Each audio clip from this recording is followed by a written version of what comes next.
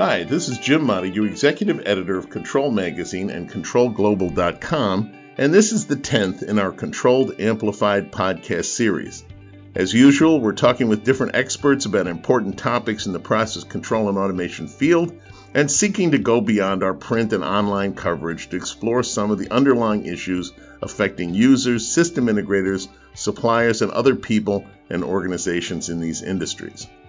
Once more, I'm interviewing our friends at ARC Advisory Group, who researched and analyzed all the content that went into our October 2019 cover article on the Control ARC Top 50 Global and North American Automation Vendors, and get beneath some of the numbers and trends, crystallize some issues, and find a few basic bottom lines, hopefully.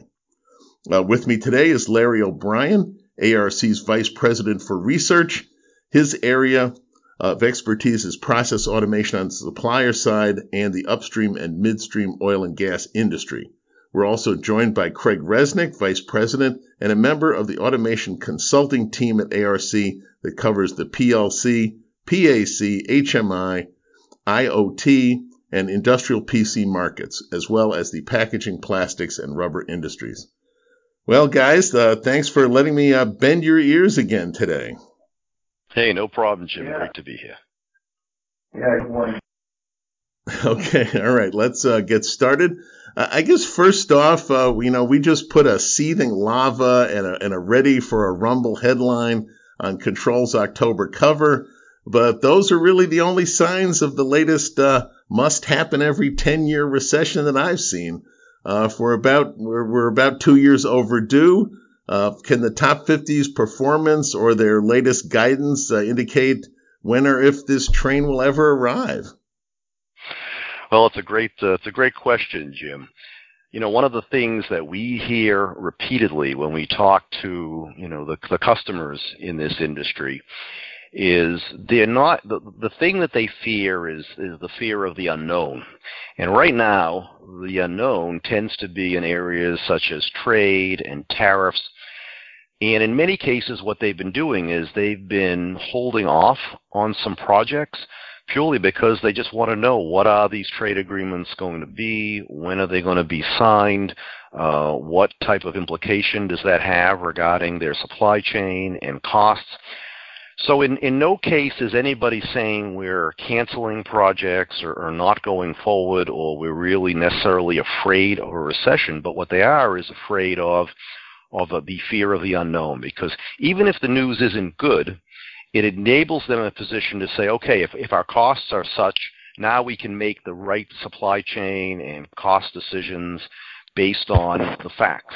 So one of the things that we're finding is that the fear factor is less on the economy falling apart, but more so right now on this fear of uncertainty. And I would say that in many cases, once some of these decisions are made, whether it be U.S. and China, whether it be when Brexit gets officially executed, as an example, USMC agreement.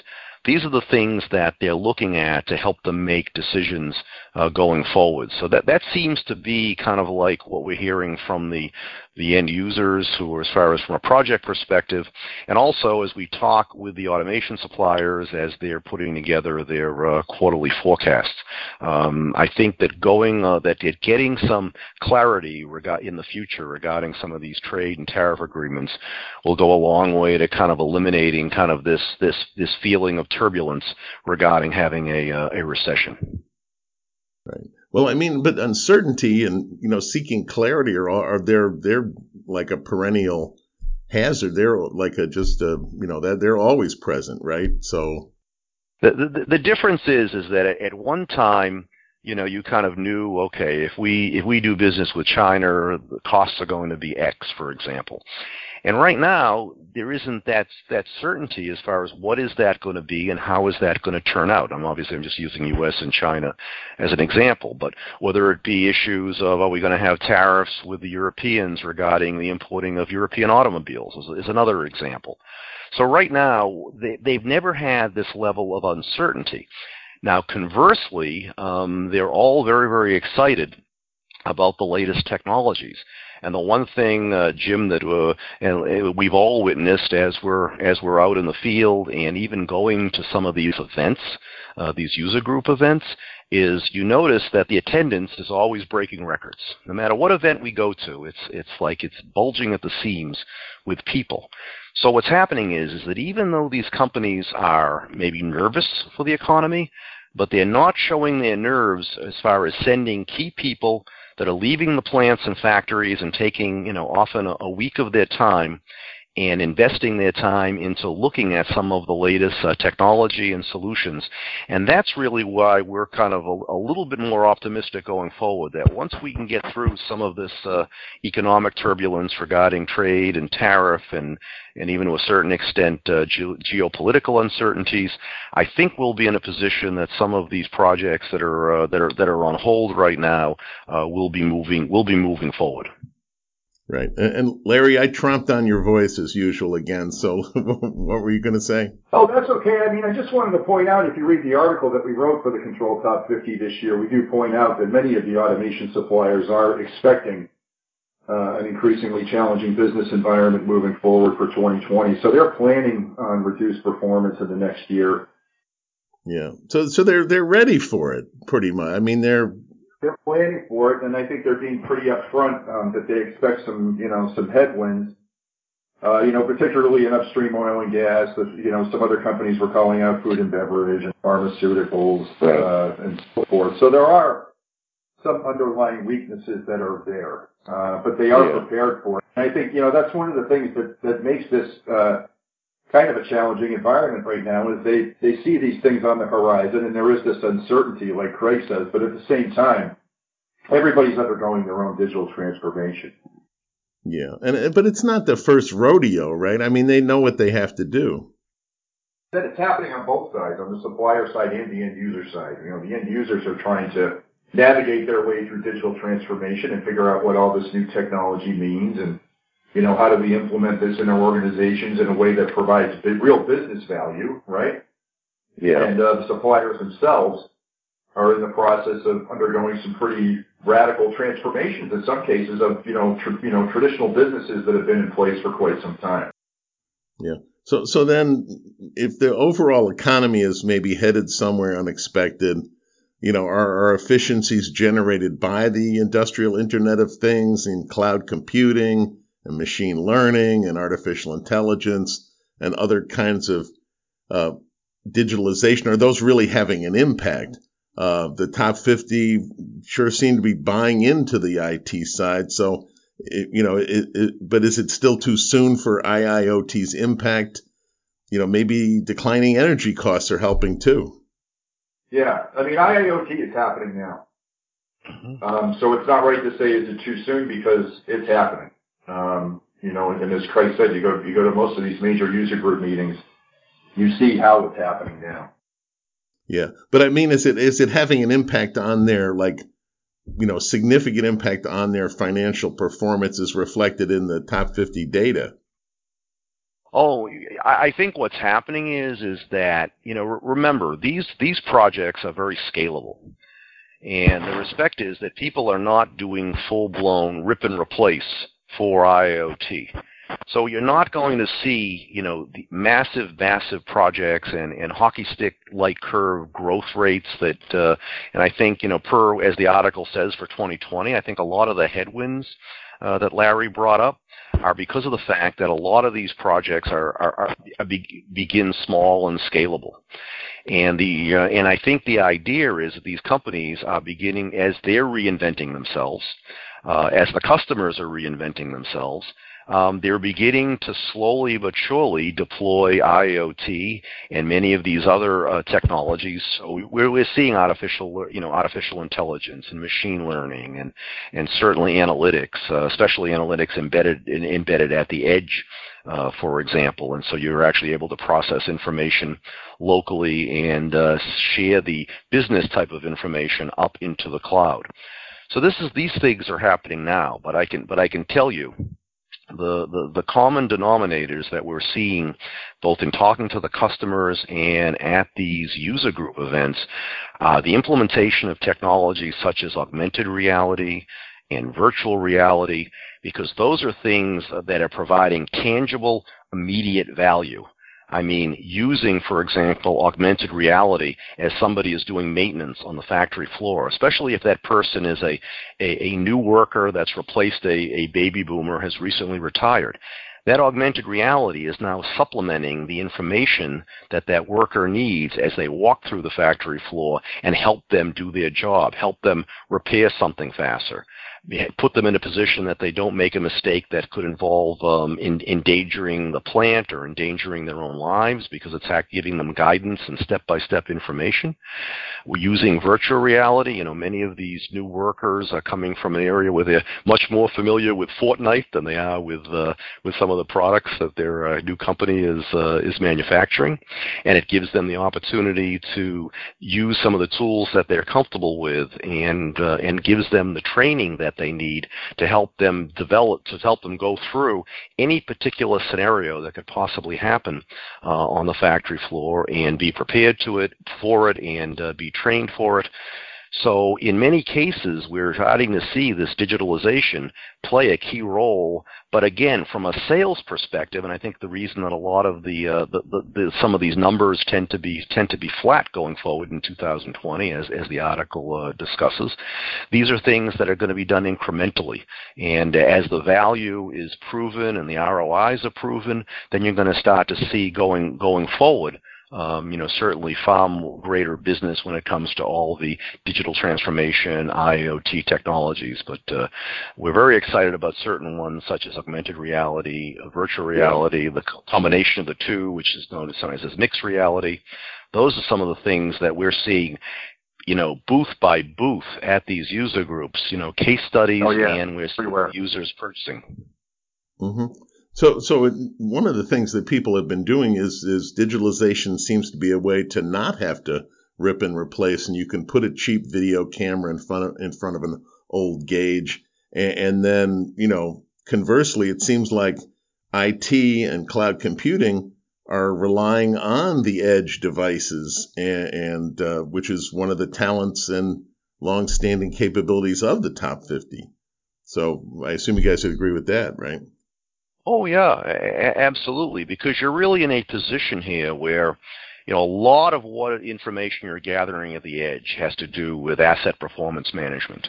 I mean, if you say what are some of the biggest challenges that any manufacturer or processor has, is to reduce or preferably eliminate unscheduled downtime. So the idea is now with IoT and being able to embed low-cost sensors into these rotating assets and being able to do predictive and prescriptive analytics. And they want that analytics often located, as close to the asset as possible. And now you're getting involved with edge. But because edge does not necessarily making a control decision, I mean, you're feeding information on the health of bearings or the health of an asset, for example, vibration. These are not information you're getting necessarily from on or off, or temperature, pressure, level of flow that's going to be making a decision that a PLC or a PAC or a DCS may make, certainly for a control loop or PID loop. So this is information that is going to the cloud and helping to now schedule, for example, when do we need to have a preventative maintenance shutdown? When are we going to be able to have the assets that need to be repaired scheduled to arrive, so they arrive the day they're needed and not too early, so we're not adding excess inventory to the supplier, to the end user. We're also at a point where now we can schedule the right maintenance people to be there, so when we have the scheduled shutdown, the necessarily repairs can be made, and the right human assets will be in place, as well as the physical assets. So this is something where, all the major automation suppliers, I think, are doing a great job with their asset performance management solutions. And that's something that really takes advantage of the edge and the appropriate analytics software that, helps them determine to make these right prescriptive and predictive analytics decisions. So are there any, I know the suppliers are doing a good job with this. Is there any of the end users or industry sectors that are handling the digital transformation especially well, and maybe they've got some best practice they could teach the other industries and users? Well, one of the things that we've seen is, one of the beauties of digital transformation is the ability to remotely connect assets in locations that are either expensive to get to or difficult to get to. Also enables to help people, maintain a relationship with their assets. So we're seeing, for example, the OEMs. We just, we talk to a lot of our OEMs, and not only are they, once they sell the machine, for example, that helps them derive money from the CapEx side of the ledger. But now they're able to maintain a connection to their machine, and whether it be patches or updates or helping them with the diagnostics and monitoring and managing those machines. A lot of the times the OEMs are really doing a great job leveraging digital transformation to maintain that connectivity and provide tremendous value to the end users that are deploying those machines as part of their manufacturing or processing that they're doing on the factory floor. So this is something that we're seeing they're doing a really good job. So I think the OEMs are certainly benefiting from it. Also, certainly when you get into the regulated industries, looking at, for example, like life science and biotech and food and beverage, because for things that do require regulation and do require having that level of information, documentation to kind of just, going forward, I think that's those industries have benefited from it. And certainly anything to do with, as Larry can certainly speak with, with things like upstream and midstream, where you're in, remote locations, and you often do not have a worker that can be managing that asset, rather than having to fly a worker out or gather information on a clipboard and manually enter it into an Excel spreadsheet, for example. But the ability to do that from remote locations that, again, difficult and expensive to access. So those are some of the areas where we've seen maybe some of the quickest response. IoT has definitely brought on, intensified this trend toward remote operations, particularly, as Craig said, in, upstream oil and gas, offshore and onshore applications, where a lot of these companies don't want to put people in harm's way anymore. They don't want to have people out there in remote locations doing this kind of work. And one long-term trend that we see also is this shift from not just remote monitoring and remote operations management, but also shifting more and more into controlling these processes remotely. We're not 100% there yet, but we are headed in that direction. All of these things create concerns around cybersecurity. Right. You mentioned before, great thing about IoT is I can get a cheap device and put up a video camera to monitor a process, but you don't know if that device is secure, or it's been commissioned securely, or it's, from a trusted vendor, if you just went out and bought it at Home Depot, to use in the plant. So this is where security concerns really start to mount, in my opinion.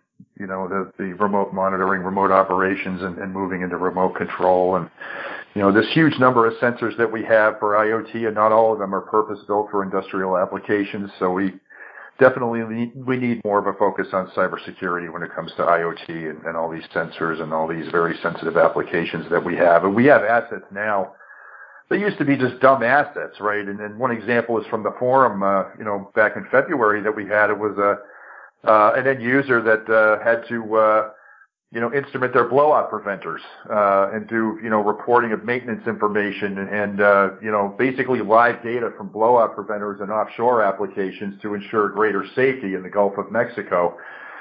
And you got to remember, a lot of these assets have previously been completely dumb. So now we're instrumenting and connecting to a lot of stuff that we've never connected to before. So those are all things that we need to take into consideration to make sure that those are, secure and built for purpose. Right. But just as some of the traditional values of going out and seeking data points and bringing them in, what I'm finding with the recent security coverage is that a lot of your traditional characteristics of the process automation and control engineers is that they can use that inquisitiveness or that ability to go and grab data points or implement process safety.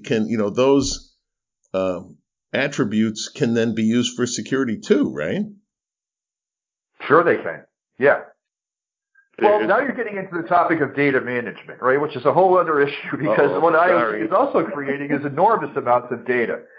So what you have to do is be able to efficiently use that data and turn it into useful information, right? You have to contextualize it and actually enable people to use all of this data to make intelligent decisions about what's going to happen in the business or the process or what have you. So the mountain of data is a challenge too. And some of that data can be used with an eye towards improved cybersecurity. We're seeing huge growth in the market for ICS or operational level cybersecurity applications and products and services. It's a whole new class of vendors out there. Hundreds of vendors. Many of them are still in the startup phase. And a lot of the data coming from these devices is being used for that purpose. I think there are some underlying issues within the industry in terms of how we manage data, how we do things like management of change, hasn't always been 100%, at the end user companies.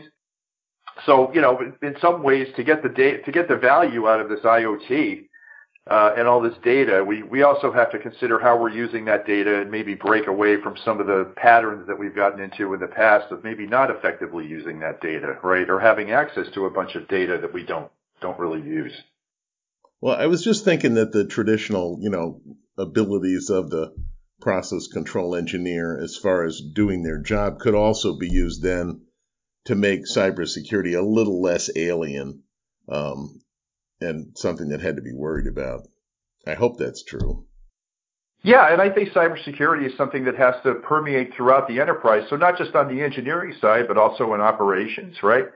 We haven't fully examined how cybersecurity affects different roles within a process plant, for example. Like what kind of information does an operator need to see from a cybersecurity perspective? Right. How should cybersecurity be looked at in the engineering phase of a project? How do you incorporate cybersecurity into the selection process when you're looking at a new vendor? So some of these changes have yet to fully permeate their way through the industry, let's say. They always talk about lawyers being 10% private detectives, and I was just thinking that, a process control engineer is, kind of a detective too for the values they have to get and the safety, risk assessments they have to do. And then, the cybersecurity assessment could just be another thing to go and investigate. So actually, we're seeing a lot of the learnings that we've seen in process safety, right? As far as HAZOP analysis and things like that, we're seeing a lot of the learnings that we've developed in the discipline of process safety now being applied to the world of cybersecurity, where you basically have like a cyber PHA or cyber HAZOP process. Mm-hmm. But there's more of an eye towards making cybersecurity a risk-based, science versus just trying to counteract every possible threat that's out there. In my opinion, we need to approach cybersecurity more like we do process safety, and that's already happening. Certainly. To go off on a bit of a tangent, I just covered the BioForum's search for plug-and-play process automation at the Automation Fair last week, and they are, acknowledge that they're talking to our friends at the Open Process Automation Group as well. And I was just wondering, is there any news on the Open Process Automation standard effort, and are more top 50 members joining in? Do we know of? Well, I know there was a recent announcement where ExxonMobil, Aramco, BASF, I think ConocoPhillips, Dow Chemical, Georgia Pacific, and Linde are collaborating together to create a test bed. And this test bed will be a place where many of the OPAF supplier members can go and begin to develop and test various products that would, come into adhere to the OPAF standards that are certainly in the process of being developed. So I think the test bed really goes a long way in saying that this is not just for ExxonMobil and not just for the oil and gas industry, that it's spreading certainly to other heavy process industries as well.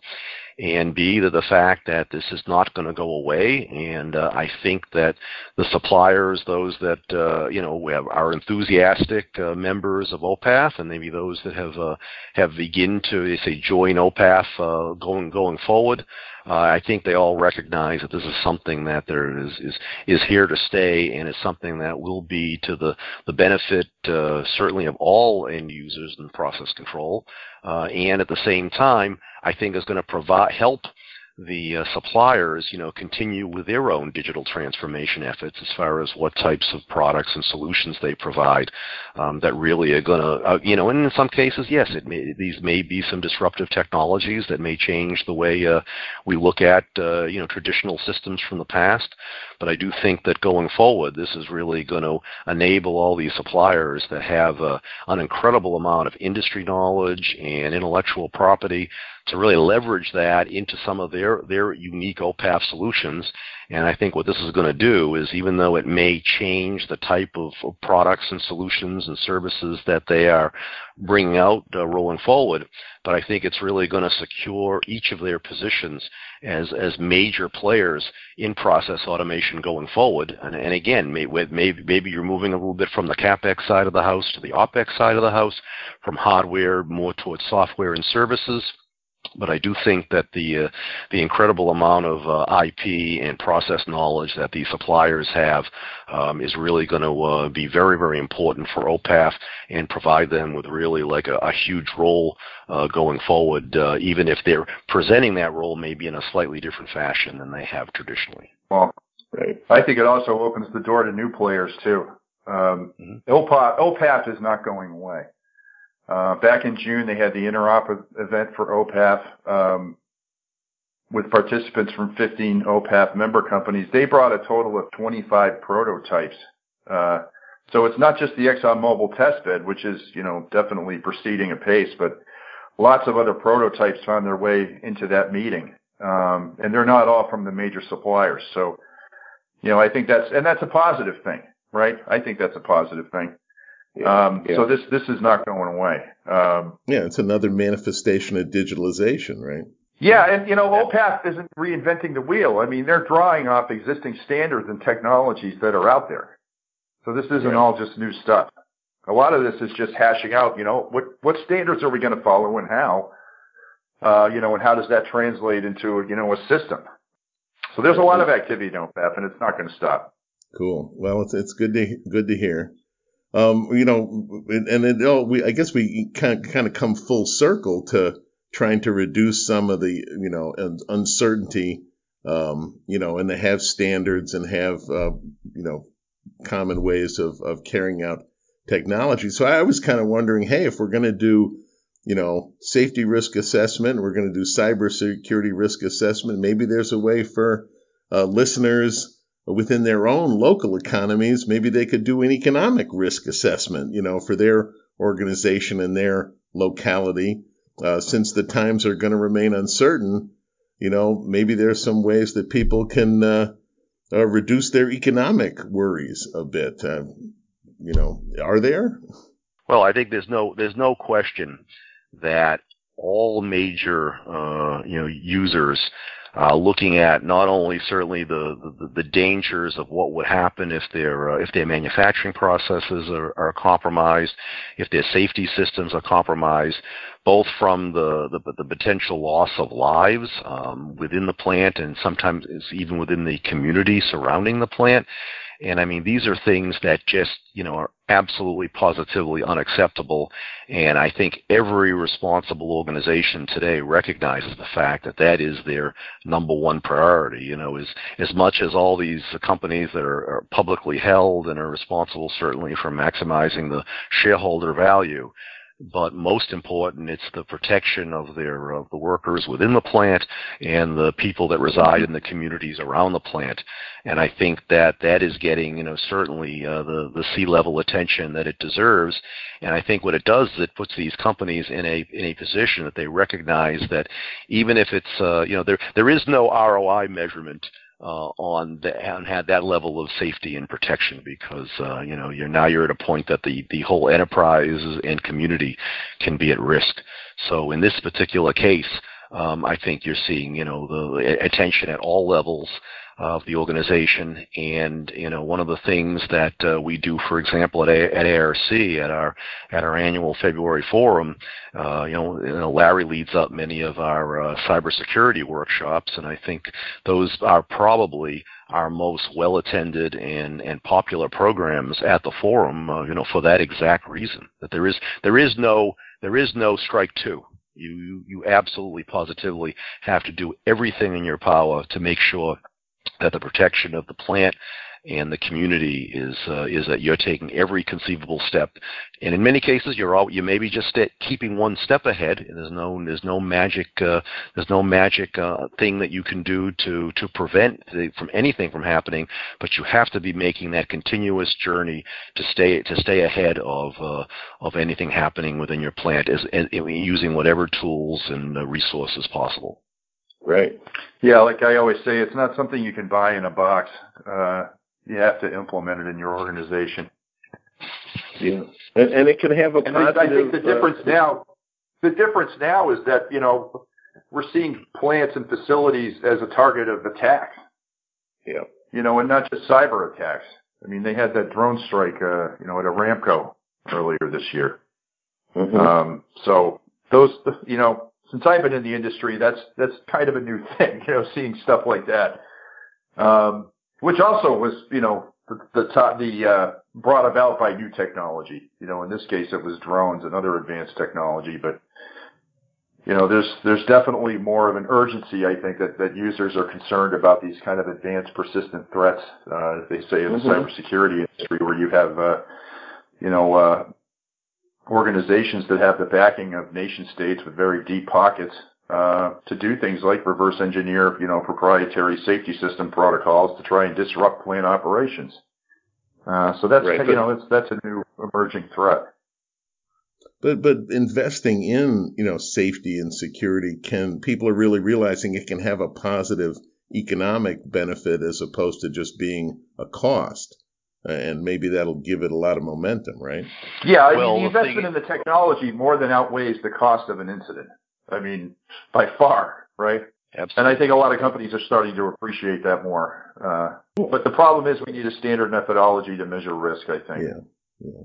And those are, have been established to some extent and are probably going to get more sophisticated going forward, right? There's some other things that need to be addressed. We don't have any kind of standards around reporting incidents, and things like that. There are organizations in the financial sector that are starting to take an interest in actual, OT level cybersecurity performance among manufacturers because they feel that affects their long-term viability as a company. Yeah, and the insurers too, right? Insurance companies, yeah, creditors. It's not just a manufacturing thing anymore. Yeah. Cool. Oh man. Okay. All right. Well, we've plumbed the depths here. I'm sorry we've run over this may be a record-breaking podcast, but there was a lot of ground to cover, and we've certainly covered it today, guys. Thanks again. That was again some good analysis on everything that's going on, and thanks for talking to us again today. Thank you, Jim. Thank you, Jim. It was great to be here. Well, this has been yet another Control Amplified podcast. I'm Jim Montague. Thanks for listening, and please remember that Control Amplified podcasts are available on most podcasting apps, such as the iTunes Store and Google Play, and also on Control Magazine's YouTube channel podcasts. Plus, you can also listen at controlglobal.com at any time, of course. All right, thanks a lot.